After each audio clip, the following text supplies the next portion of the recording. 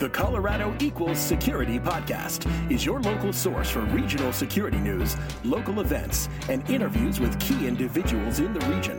Now, here are your hosts, Rob Reck and Alex Wood. Welcome to Colorado Equals Security. This is the newscast for episode 114 for the week of April 22nd, 2019. Alex, Easter, are you doing any eggs this year for Easter? I went out and I searched and I searched and I searched. I didn't find any. Well, I don't know what happened. You're looking for bunny eggs? Yeah. The bunny comes and lays eggs. That's exactly right. My kids were actually just decorating. Actually, one of my kids was decorating eggs. The other one, not so interested. No? Yeah. And we didn't even try this year. Yeah, well. My kids are a little bit older, so they didn't want anything to do with it. But it is beautiful weather. Saturday of the weekend, a beautiful, 78 degrees. I got a little sunburned. Did you? Yeah. Were you out sunbathing? I was actually at a soccer game. That's even better than sunbathing. Yes. I cut down a tree this weekend, as I did last weekend. Two trees in 2 weekends. Way to go, George Washington. Yeah. I had my sprinkler guy came and said that the roots from one of the trees was destroying my sprinklers, and he'd fix it, but why bother? Because he's just going to do it again soon. So I had to cut down some trees. He found the root of your problem? I like it. Last time you told a dad joke, people were really appreciative. So. They were. All right. Hey, let's go ahead and move on. We have some housekeeping to talk about. There is a Slack channel. That's where your dad joke was being appreciated on the Slack channel. Exactly. We have, 870-ish people in the Slack channel. This is a good way for you to come meet local folks in the security community. We also have a mailing list, so if you go to the website, colorado-security.com, and go all the way to the bottom, you can sign up for the mailing list there. You will get the show notes in your email. You will be one of the first people to know that there is a new episode. We would love it if you would rate us and review us on your favorite podcast listening app. The iTunes podcast app would be a good place for you to do that. Give us 5 stars. Find more people to listen to us. We are the #1 security podcast in Colorado, and we would appreciate it if you made sure everyone knows it. Also, if you would like to tell a friend about how wonderful Colorado Equals Security is, please do so. Point them to the website, have them subscribe to the podcast, join the Slack channel, all of that good stuff. And finally, if you've done those things and you're thinking, man, is there anything more I can do to help with this podcast? Rob, is there anything more that I can do to help with this podcast? There is. We have a Patreon set up. This is a way for you to help financially support the podcast. We would love it if you'd go out there and help sign up to give, as little as $1 a month, as much as you want to go, to help go pay for the cost of the podcast. None of this money goes back into our pockets. We give it right back out to the community, either through the cost of the podcast, or occasionally we'll, buy some shirts that we can give out to folks, or stickers. We like to have stickers to give out. So we'd love it if you'd give us some support there. Wonderful. Let's jump into the news. First, Denver metro area has had population growth. Shocker. Well, this is basically we got the 2018 population growth stats now. 4 months into the year, we find out that the area grew by about 1.5%. To be specific, 1.53% during 2018, with 44,188 new residents. Wow. It's Denver specifically, by the way, not Colorado. Right. Also, over the past 8 years, the Denver metro area has seen rapid growth. Again, shocking. From 2010 to 2018, the population grew by 15.3%. And interestingly enough, we are the 19th largest metro area in the U.S., so we did not change based on that. We are just behind Tampa, Florida. Oh, yeah. Who would have thought? Yeah, I didn't know that. I did know that, and I assume we still are, we are the smallest metro area to have all of the major sports teams. I didn't realize that. Yeah. Interesting. Are they counting soccer as a major sport? MLS as a major sport? No, the 4 big ones. Yeah, 4 big ones. Also, if you live in Cleveland, Pittsburgh, Buffalo, Hartford, Connecticut, or Rochester, New York, congratulations. You have a little more space around you because there are fewer people living there. I think it's more likely that one of our listeners came from one of those places and they're actually part of these numbers. That is true. All right, moving along. Next story is around the future of digital curbs in Denver.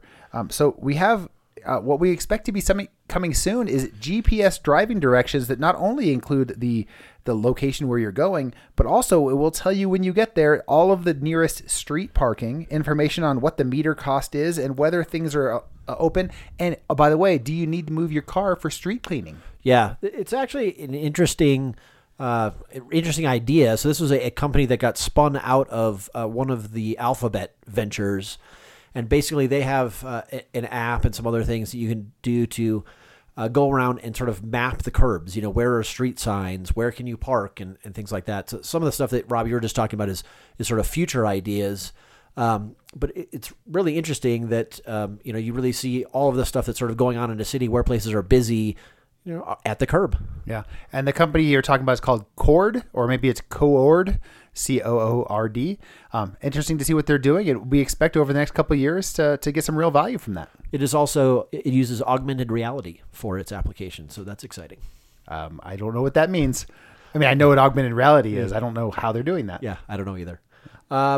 Next, Amazon leased 125,000 square feet of office space in Q1 as the biggest deal around office space in the first quarter. So there have been several big deals, and office space is continuing to get tight in Denver.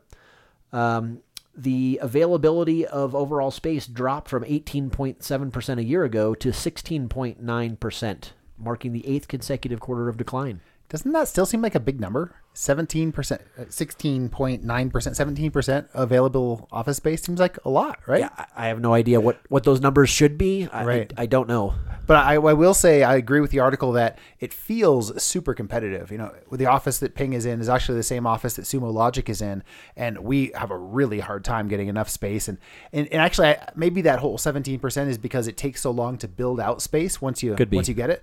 I know we've had just ridiculous problems getting permits from the city, and how long, we're supposed to have moved in middle of January, and now it's middle of April, and we still haven't got the permitting done just because everything's so backlogged. One of the other things too is it did say that these numbers include areas that are under construction. So it could be, someone is building an office tower with a certain amount of space, and they're considering that in those numbers. So that makes sense.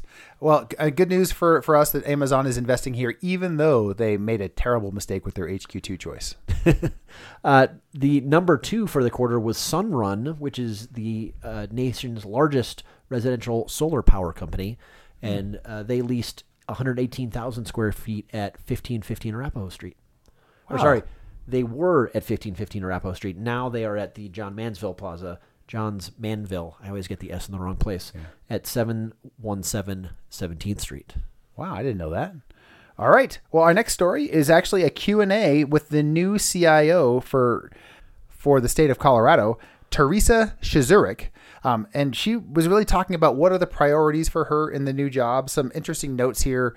Basically, of course, the number one priority for her is making sure she supports Governor Polis's number one priorities, which are around things like cost reduction, getting more efficient, and bringing in more entrepreneurial spirit and creativity.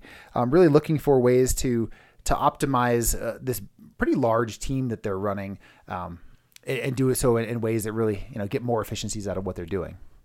Yeah, and in the article, in several places, she mentions security. One lauds the office of the CISO under Debbie Blythe and how good of a job that they're doing, but also mentions that they are rolling out MFA to everyone in the state government.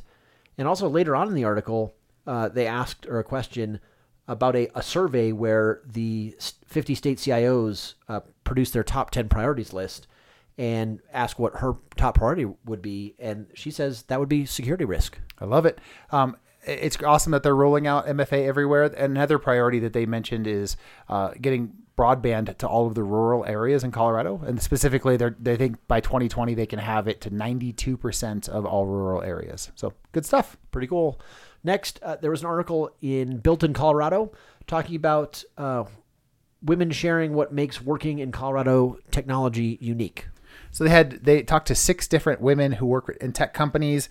I hadn't heard of a couple of these. Havenly, the Turing School of Software and Design.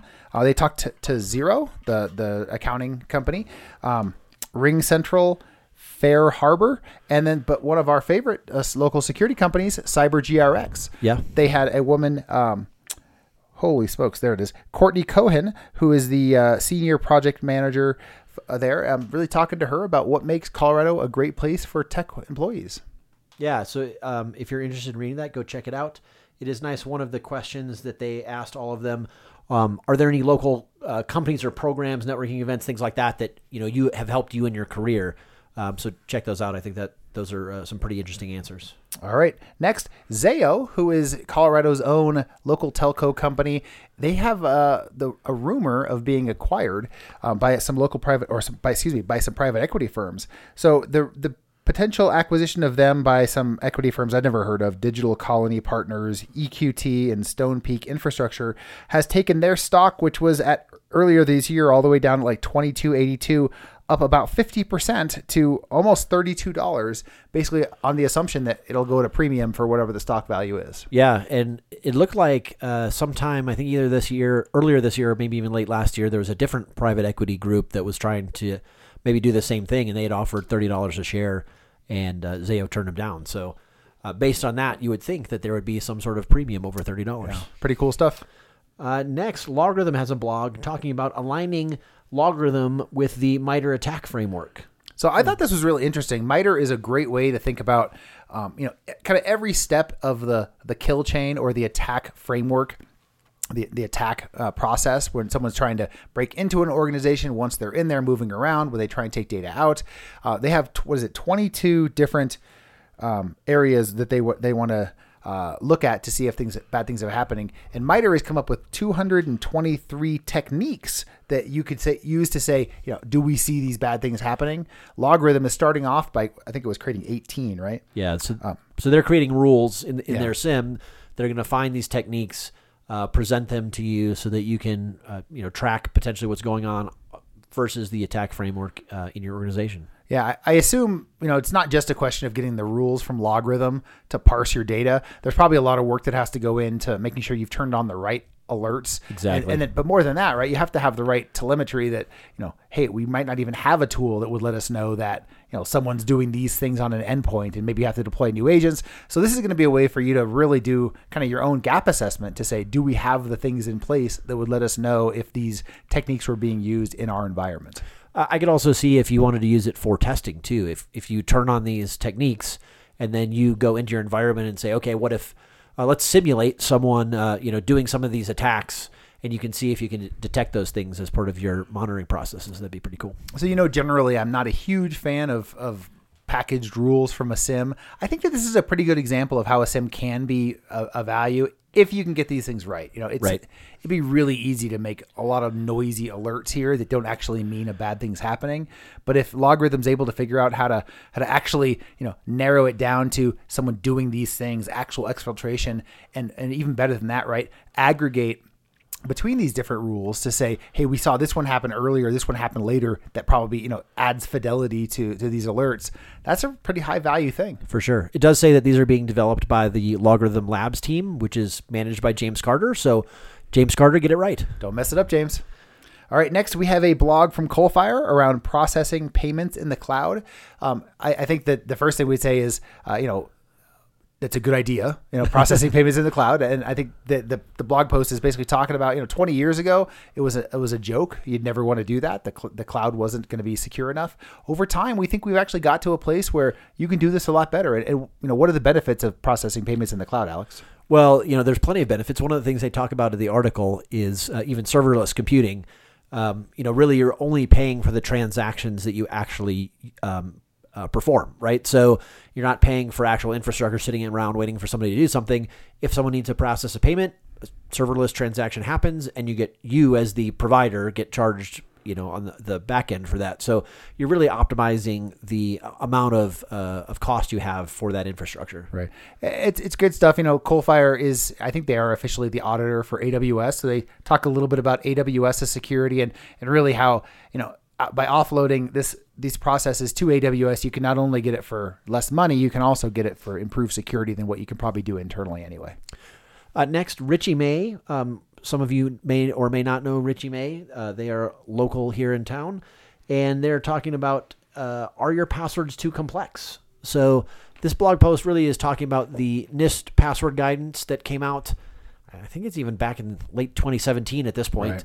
Right. And in that guidance, they, turned password guidance on its head from what it had been for a long time. Don't require complexity necessarily. Don't require, certain, you have to have one of this and this and this and this. Allow for longer passwords, allow for different kinds of characters. And they're just talking here about, what those requirements are and the results that you can get from using it. I do want to give a little caveat here. Don't run off and go take away all the complexity requirements from your passwords. Go read the NIST guidance first. There's some things that come along with it that are huge mitigations for this. Before you turn off complexity rules, you should start turning on the ability to compare your passwords to a list of known breached passwords. So if someone can't use password 123, even though you have complexity rules turned off, because that would be something that would have shown up in a breached database. Additionally, the NIST guidance highly recommends using multi-factor authentication. So the ability to guess someone's password becomes a lot less critical if you also are behind MFA, and that keeps you secure there. So great guidance from Richie May here, kind of talking through how this password complexity works. But be careful as you implement it. Make sure you do it right and keep your company safe that way. Finally, we have a blog post from IntelliSecure, our local MSSP that focuses specifically on managing critical data for their customers. This is talking about their, what they call it, their Gold Nuggets program. Yeah, so it's an interesting concept.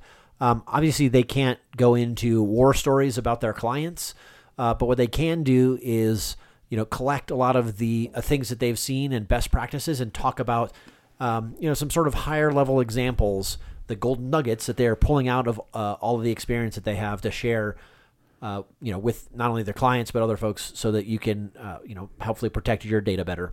Yeah, I really liked this idea. So they have this Gold Nuggets program where they're using this as a way to do variable compensation for their SOC analysts versus, instead of saying, what's your mean time to close a ticket, they came up with this idea that everyone who finds a critical or a super valuable incident within one of their customer environments gets paid for it. If you're going to go find, that Alex is stealing information from the corporate network, well, then the person who finds it gets compensated based on that finding. Well, and you don't have to look very hard for that. And over time, they started to find so many of these things that they've actually started doing competitions and start recognizing the very best of them. They did give one example of a manufacturing company that had spent, I think they said like $30+ million developing some new products, and someone was taking that with them and was planning to move overseas and start developing their own competitive product to that. And because of their findings from IntelliSecure, that person's actually spending 10 years in federal prison. That is not overseas. It didn't make it, right? Didn't make it there. All right. Well, that is it for the news this week. We'll go ahead and slide over to the Slack message of the week. We'll do a big thanks to Andre Gaeta. Andre, we appreciate you sponsoring the Slack message of the week. And every week we get to recognize one of the folks in the Slack community for how they've contributed. And this week we are going to recognize Ben Ryder. Congratulations, Ben. We appreciate your contributions. This week that contribution was because Ben posted a story talking about why you should not put stickers on the back of your car. This is sort of an OPSEC story, right? So if you're, putting a mom and a dad and 3 kids and a dog sticker on the back of your car, well, you're giving people a lot of information about you. And what school do they go to? What are your hobbies? It was interesting, to think that, especially the example I think that he posted was the dad was in military, was in camo, right? Well, okay, this dad's probably overseas a lot and maybe the home's going to be empty at these times. Interesting OPSEC stuff, and I think an interesting thing to share, and maybe isn't going to necessarily make me take my Colorado Equal Security magnet off the back of my car, but it will make us think about what we put on the car. Well, and what I did say in the Slack channel is, if you do have something Colorado Equal Security on your car, people will clearly leave you alone because they know that you are a badass. So if you're looking for something to put on the back of your car that shows you as a badass, go to colorado-security.com, click on the shop button, and you can go buy all kinds of stuff, from a zip-up hoodie to a sticker for the back of your car to a Colorado Equal Security thong. And this week, Ben Ryder will be able to do that because the prize for Slack Message of the Week is a $20 gift from that store. Good stuff. Well, let's go ahead and move over to our events. As a reminder, we do have a calendar of events on the website. You can go out there and you can see we are pretty well packed with events through the summer right now. And there are events scheduled all the way out through the end of the year. So go out there and see what's coming up in the next couple of weeks. We'll go through those. But first, as a reminder, we have a big conference in town, June 4th through 6th at the Colorado Convention Center, the Rocky Mountain Information Security Conference. Never heard of it.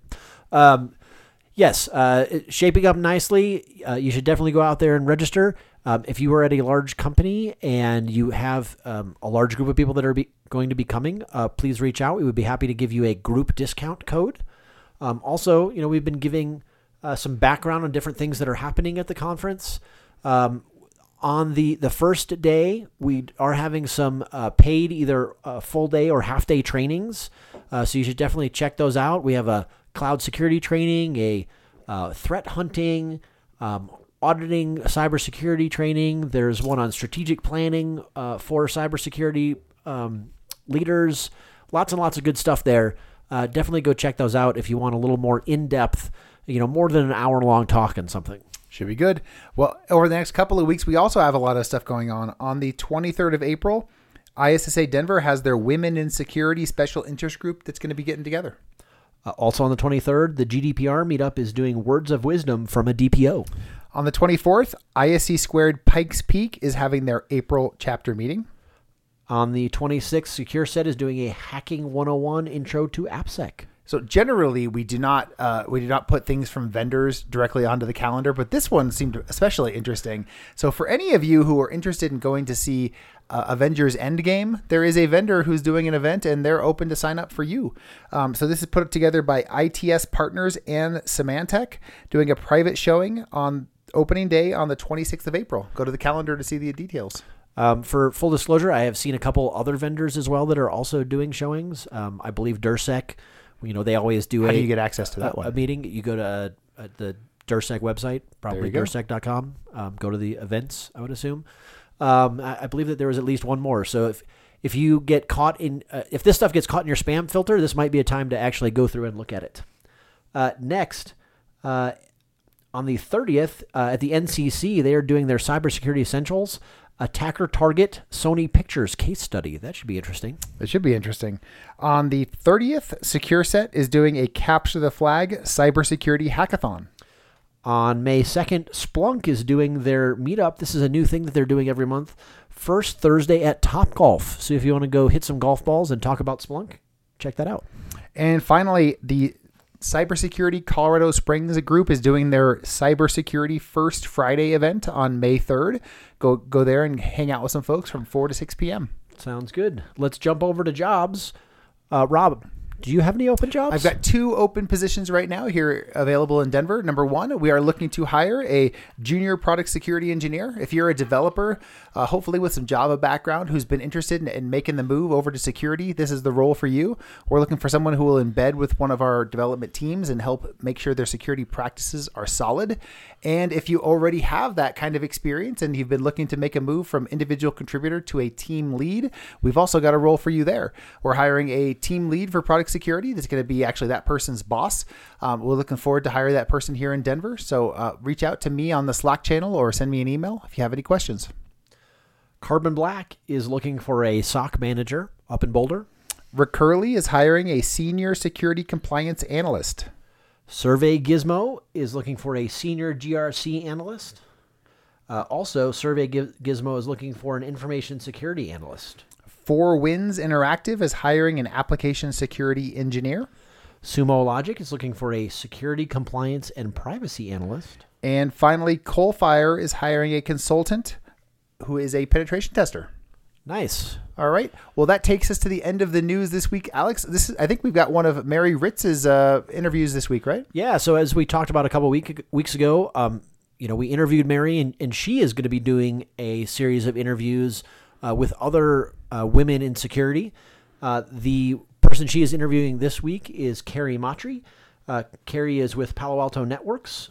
She does security portfolio marketing around security and data privacy. Carrie is also somebody that I have known for a long time, and this is going to be a good interview. Well, looking forward to it. I think that takes us to the end for this week. This is a milestone, though, Rob. This is going to be the first interview, I believe, that we have that is not either you or I interviewing somebody. Holy smokes, that's true. That's pretty cool. I think that is awesome. If there's anyone out there listening who's like, hey, I could interview somebody, you're right, you can, and we would love it if you did. Yeah, for sure. All right, cool. That's it. Well, we'll talk to you guys again next week. Sounds good. Thanks, Rob. Hi, this is Colin Mariner, VP of Data Center Operations at HomeAdvisor. This is Colorado Equals Security for Colorado Security Professionals by Colorado Security Professionals. Hey, this is Mary Ritz. I'm happy to be here with Carrie Maitre. Carrie's had a really interesting career in cybersecurity, spanning product development to security intelligence and marketing. So, Carrie, it's great to be here. And hey, remind me, what's your current role at Palo Alto Networks? So right now my job is product marketing at Palo Alto Networks for their professional services. Yeah. And in that, I also cover a lot of security operations topics because that's my background, and we're kind of moving into that space. And so, yeah, that's where I'm at right now. So you and I have been in security for a long time, over 15 years. More importantly, we've skied together all of that time. Yep. We've done cat trips, we've done heli trips, but you are a monoskier, which is interesting. And you're kind of a big deal in the monoskiing community. You've been in Warren Miller films a few times. So what's the deal with monoskiing? How'd you get into it? What is it? So I made the brilliant decision when I was about 21 years old that if I kept skiing, I was going to hurt myself.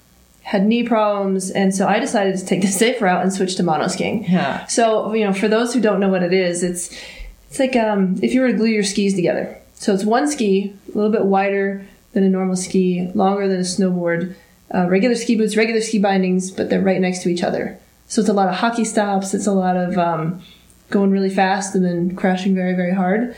But I love it. I've been doing it since then. And you just got back from Monopalooza, where all of the monoskiers unite. I did once a year. There's about 100 of us that get together from around the world, and we were up in Steamboat, and it was great snow, sun. It was a good time. Yeah, it's been a good year for snow. Okay, well, back to why we're here, security. You've been in this industry since early 2000s, like 2002, 2003, which was before cybersecurity had hit its stride. So how'd you get into it? I took a different route. Well, I went to school. I went to college for computer science engineering. And so I thought, I'm going to be a programmer. And so during college and right out of college, I was a developer, and I loved it. Creating new things, solving problems. It was great. And then I got an opportunity to join an ethical hack team. And I had no idea what this meant. And everyone else on the ethical hack team came from a networking background. And they wanted me on the team because I came from an application background. So if I knew how to create the applications, I would know how to break them. Turns out that's true. So that's how I kind of tiptoed into security. And then from there, I got involved in some data warehouse projects, security intelligence projects, still on the development side where a lot of database work, but kind of got more into, what is an IDS sensor? What kind of data does it produce? What can you do with that data? And then I kind of took that into security operations, and I eventually ended up in product marketing. And when I first ended up in product marketing, I shunned it and said, no, this is not for me. But it turns out I really like taking the technical concepts and putting the story around them so that anybody can understand them and anybody can understand why I need this technology, besides just because it's faster or because it has 6 levers instead of 5. It's really telling those stories, and I like it. Yeah, it's interesting because you and I have been in lots of areas of the product side, so managed services, professional services, product.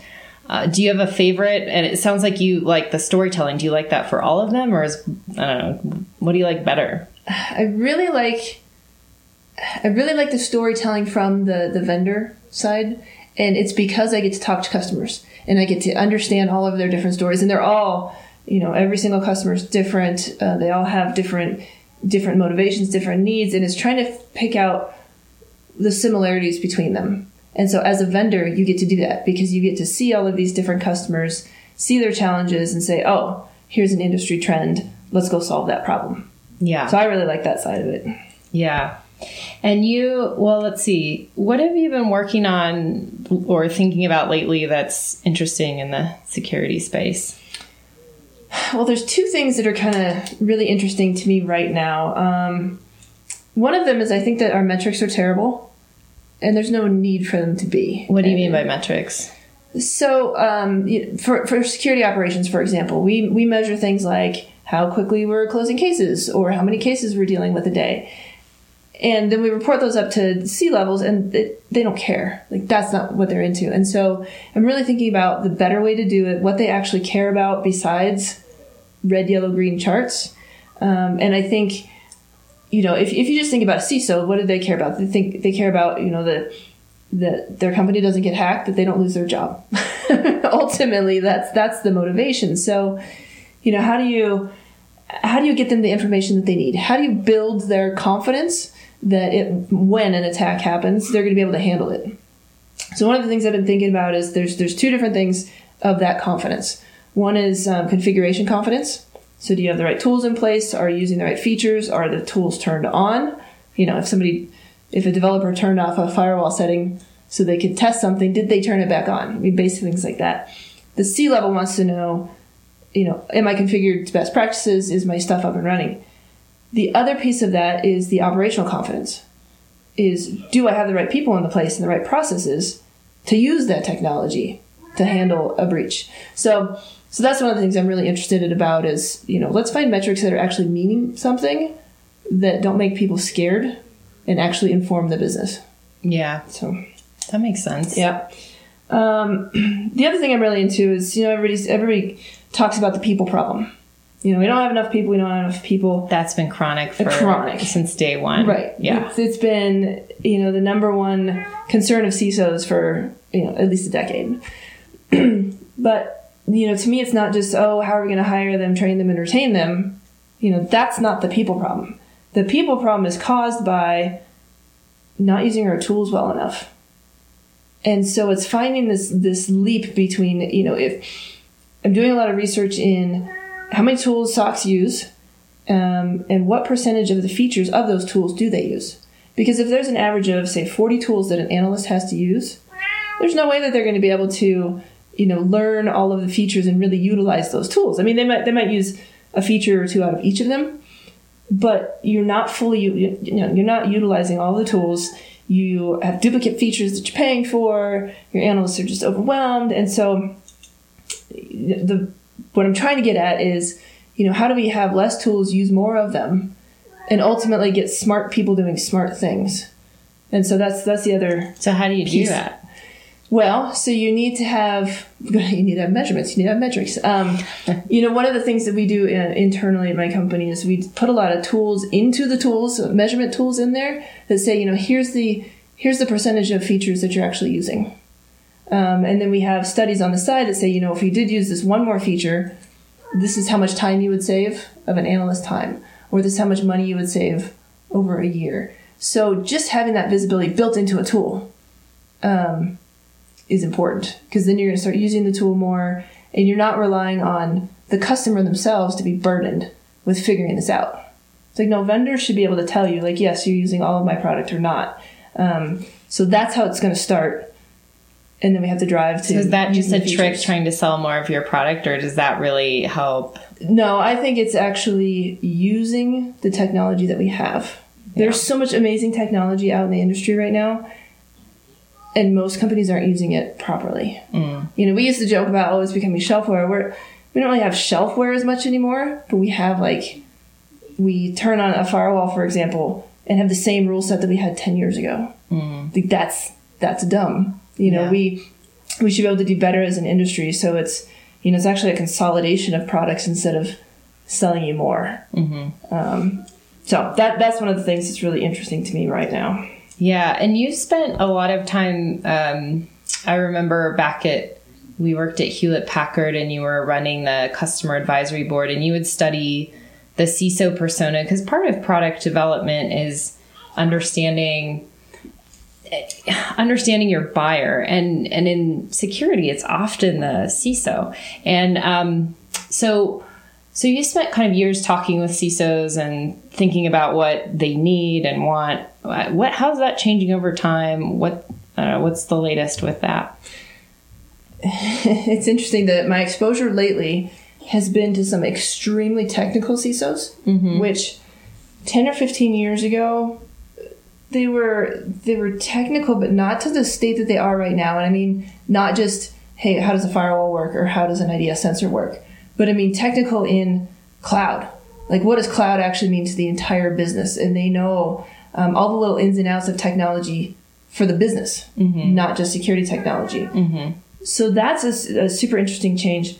On the flip side, there are more CISOs that are audit, regulation, and compliance focused, and so then they're not the technical side. So you're seeing this big chasm exist. And then even on the technical side, there's the CISOs that are driving forward, that are learning this technology and learning, where their actual business is going, not just security. And then there's ones that are, falling behind, really. And they're the ones that throw up the red flags everywhere. Oh, well, I can't adopt that cloud technology because I have compliance issues. And they just throw up the red flag and say, nope, I can't move forward. That's the difference between, the CISOs really leading the industry and those that are just kind of hanging in and trying to make excuses. So I've seen that too, presenting to CISOs. We always collect feedback when we do those big board meetings. And I have noticed the split of half people wanting more technical and half wanting less technical. And so threading the needle for what's the right level of engagement in a big group of CISOs. Yeah. The one thing that they all have in common is they all want to learn something. Yeah. Now, it might be someone want to learn something super technical or somebody wants to learn something more business, but they all want to learn something. And I think when we're presenting to those CISOs, when we're talking to them, we need to keep that in mind. They don't necessarily want to learn about the doohickeys of our products, but they want to learn, like, hey, here's an industry trend, or hey, here's a new identity and access management approach that people have been using. Here's a new threat hunting methodology. Those are the sorts of things that, oh, cool, that's something new. They can take it back. They can feel like, okay, this meeting was worth my time. Yeah. So that's it. Yeah, I found they always like to learn from each other too. Definitely. CISOs don't nearly get enough time to collaborate with other CISOs. Right. Yeah. And it's fun to watch them too, because if you get, two CISOs that are maybe in the same industry that are using some of the same technology, I mean, just the amount of them geeking out, throwing out random, product names, or did you just try this? Did you try this? Yeah. The experience with different POCs of different technologies. Yeah, getting to listen in on that is great. I was thinking about, so you and I both were executives while having children, which is, we could generate an entire podcast just on giving birth to a baby and surviving maternity leave and traveling. But it was interesting because we had kids at close to the same time, and 2 months after you delivered your last child, you were flying to LA to record a campaign, an advertising campaign that was going to go on Mr. Robot. That's right. And I remember thinking I never could have pulled that off. I was a hot mess at the 2-month mark. What's your tips? There's a lot of people that are probably listening, thinking about family planning, but they want to grow their careers and think about becoming executives. What's your advice since you've done it? Right. Yeah. Well, first, so the story behind the LA trip was I had written a paper on the business of hacking. And so I had written this paper, we did a big campaign on it. And so Mr. Robot in USA and HPE had come together to do this promotion. And I didn't want to miss out on it. This was like a big deal. I didn't want to pass it up. And so, I made it happen. Yeah. Because I wanted to. And, I think one of the pieces of advice is you got to run your own race. Like, that would not have been the right decision for a lot of people. But for me, it was, I was 2 months into having a baby, and it was my third child. So, things were a little bit different. But I was like, you know what? We're going to go on an airplane and we're going to fly to LA. Yeah. And we're going to do this thing because, it's something that, I wanted to do. But I think one of the, the biggest piece of advice is, if you want to do it, do it. There's people that, oh, well, I don't want to have a baby yet because I'm working on this piece of my my career. And that's fine. But don't let that stop you. Like, if you want to go have a family, have a family. It's not that you're going to have children and then your career is going to go down. Like, that obviously is not the experience with us. Yeah. And so it's, just keep going. Just keep doing it. If you see an opportunity that you want, do it. If you want to, start your family, do it. And the rest will fall into place. Yeah, I remember I was so proud of myself because I was thinking, I'm leaning in. I've had a baby. I read Sheryl Sandberg's book, and I'm leaning in. And I remember reporting back to my friends saying, hey, I leaned in and I fell over. But I recovered. You get help and you figure it out. But there's moments of feeling overwhelmed, but a lot of people out there can support you. I agree. True. It's all possible. It's all possible. Yeah. And I mean, over the past few years, so I have 3 children. Over the past few years, I've flown about 50,000 miles a year. Mm-hmm. And, there's sometimes when I'm on an airplane being like, what am I doing? I'm going to fall over. Yeah. And then I get to the end of the year and I'm like, you know what? Look at all that. Look at all I did. Yeah. Because I didn't, I guess I just kept going, one foot in front of the other. You just kind of keep going, and it all does work out. So, for those that are younger in their career, trying to figure out when they should have a baby, what's the right time, whatever. Yeah. When you're ready, do it, and it'll fall into place. Yeah. So. Yeah, I guess we're proof that it can work. it can work, and you can survive, even in cybersecurity. Even in cybersecurity. So cybersecurity is male dominated. I would say it's about like 90-10 split, and really it has been since I started in 2001. Yep. I would say I've seen some changes, but that I don't know that that's meaningfully changed. Mm-hmm. I often mentor women that are thinking about entering cybersecurity or are new, but I'm curious, you probably do too. Mm-hmm. What's your advice and thoughts to those ladies? I mean, there are some days where I would say, don't do it. and not, that's joking. I mean, of course, it's a great industry. I mean, it's served me very, very well. I've gotten to do amazing things.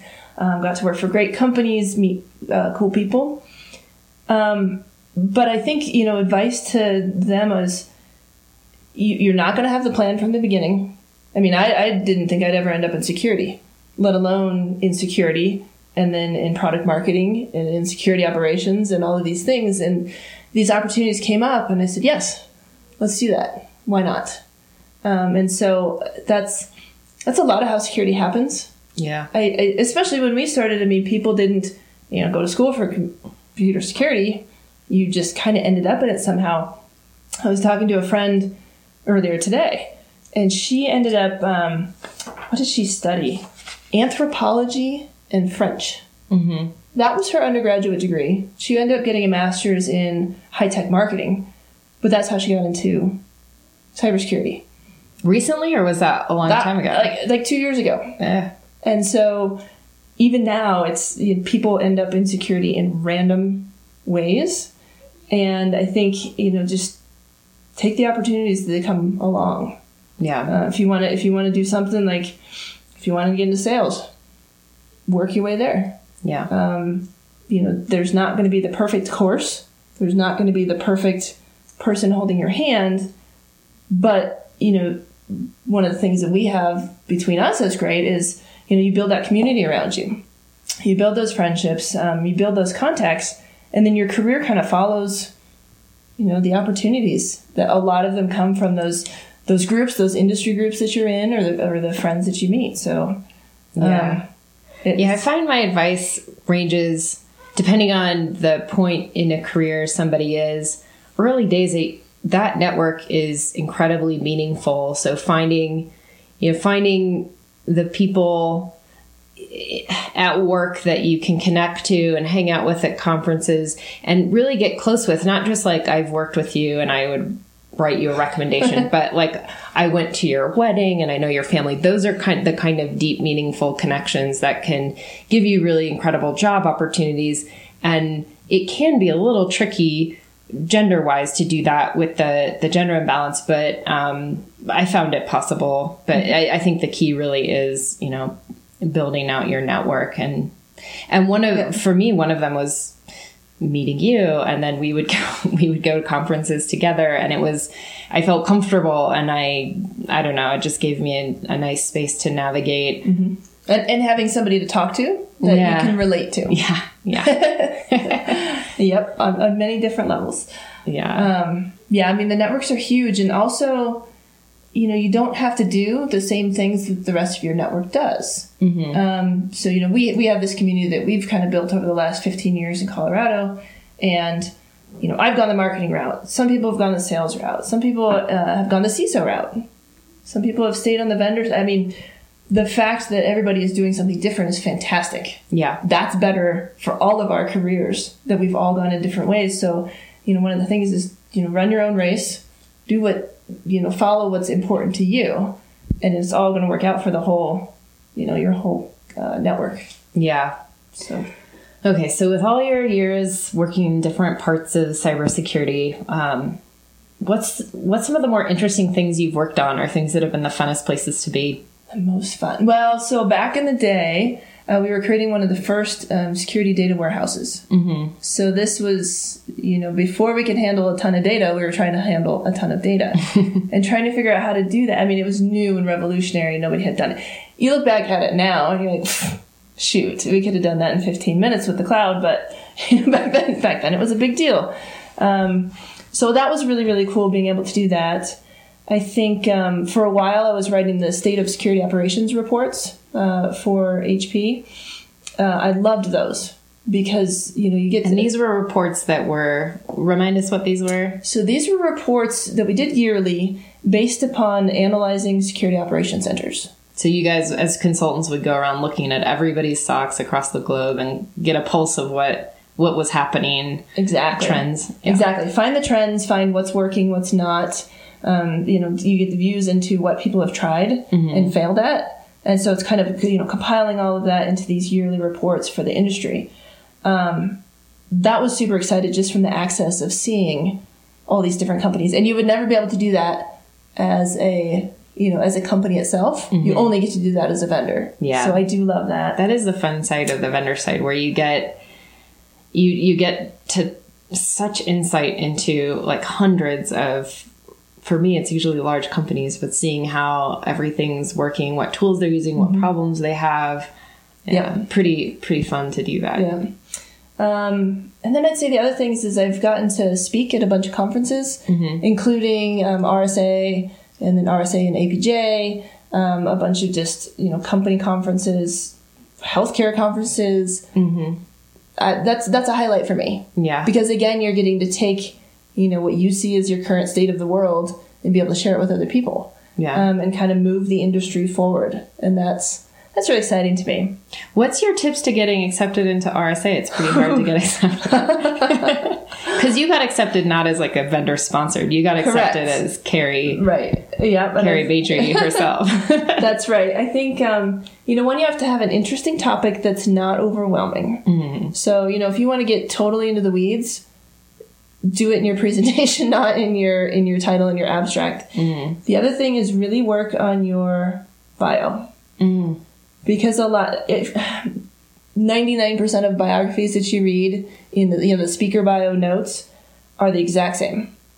So-and-so has been in the industry for 15 years. They started out in blah. They graduated from whatever school with whatever degree. Mm-hmm. They are the exact same. Mm-hmm.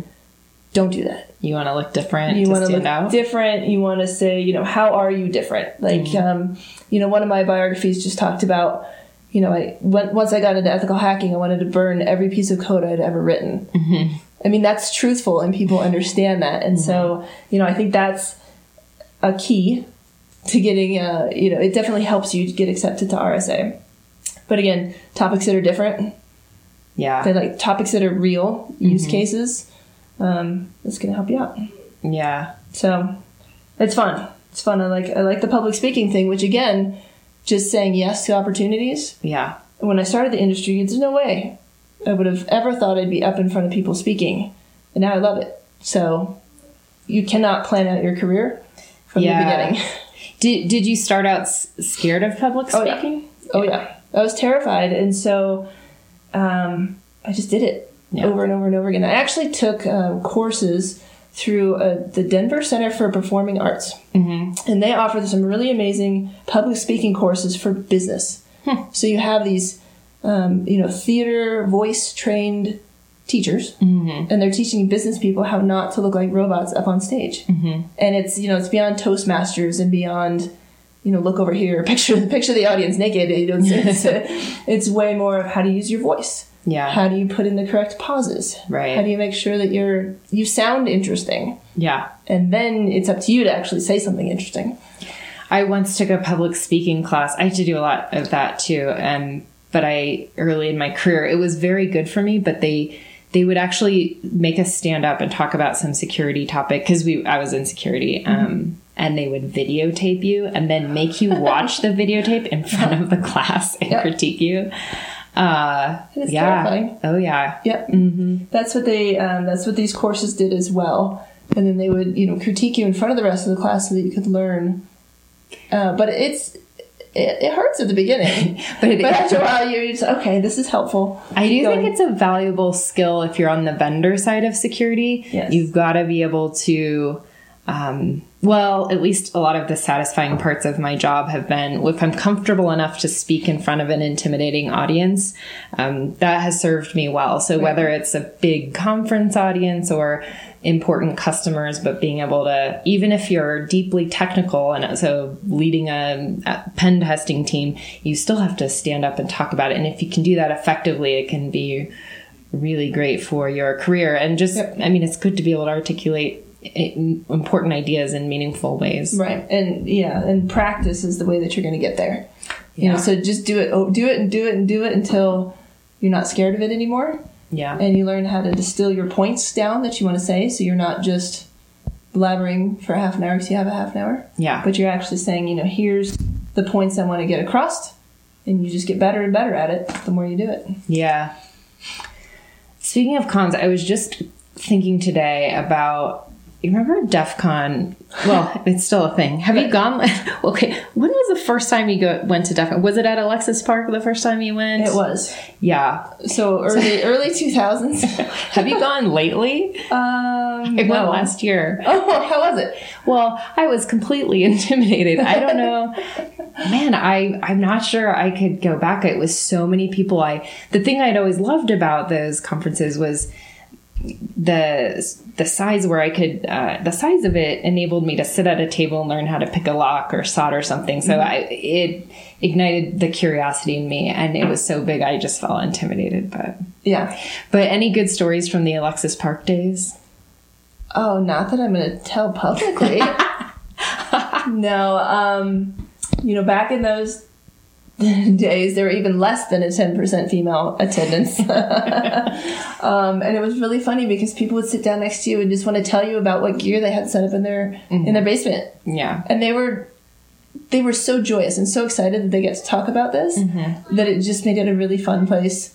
It's what made me fall in love with cybersecurity was those early cons and just getting excited about the creativity of hacking. And since I'm excited, I love I'll be in cybersecurity my whole life. I love it. But I feel like my love started really at those early Alexis Park DEF CON conferences. Yeah. And they were also terrifying. They were terrifying times. Totally. And when I first got into security, it scared the heck out of me. Yeah. You become this completely paranoid person, and you get to meet people. And back then it was like, oh, there's this thing called RFID, and you can read RFID tags.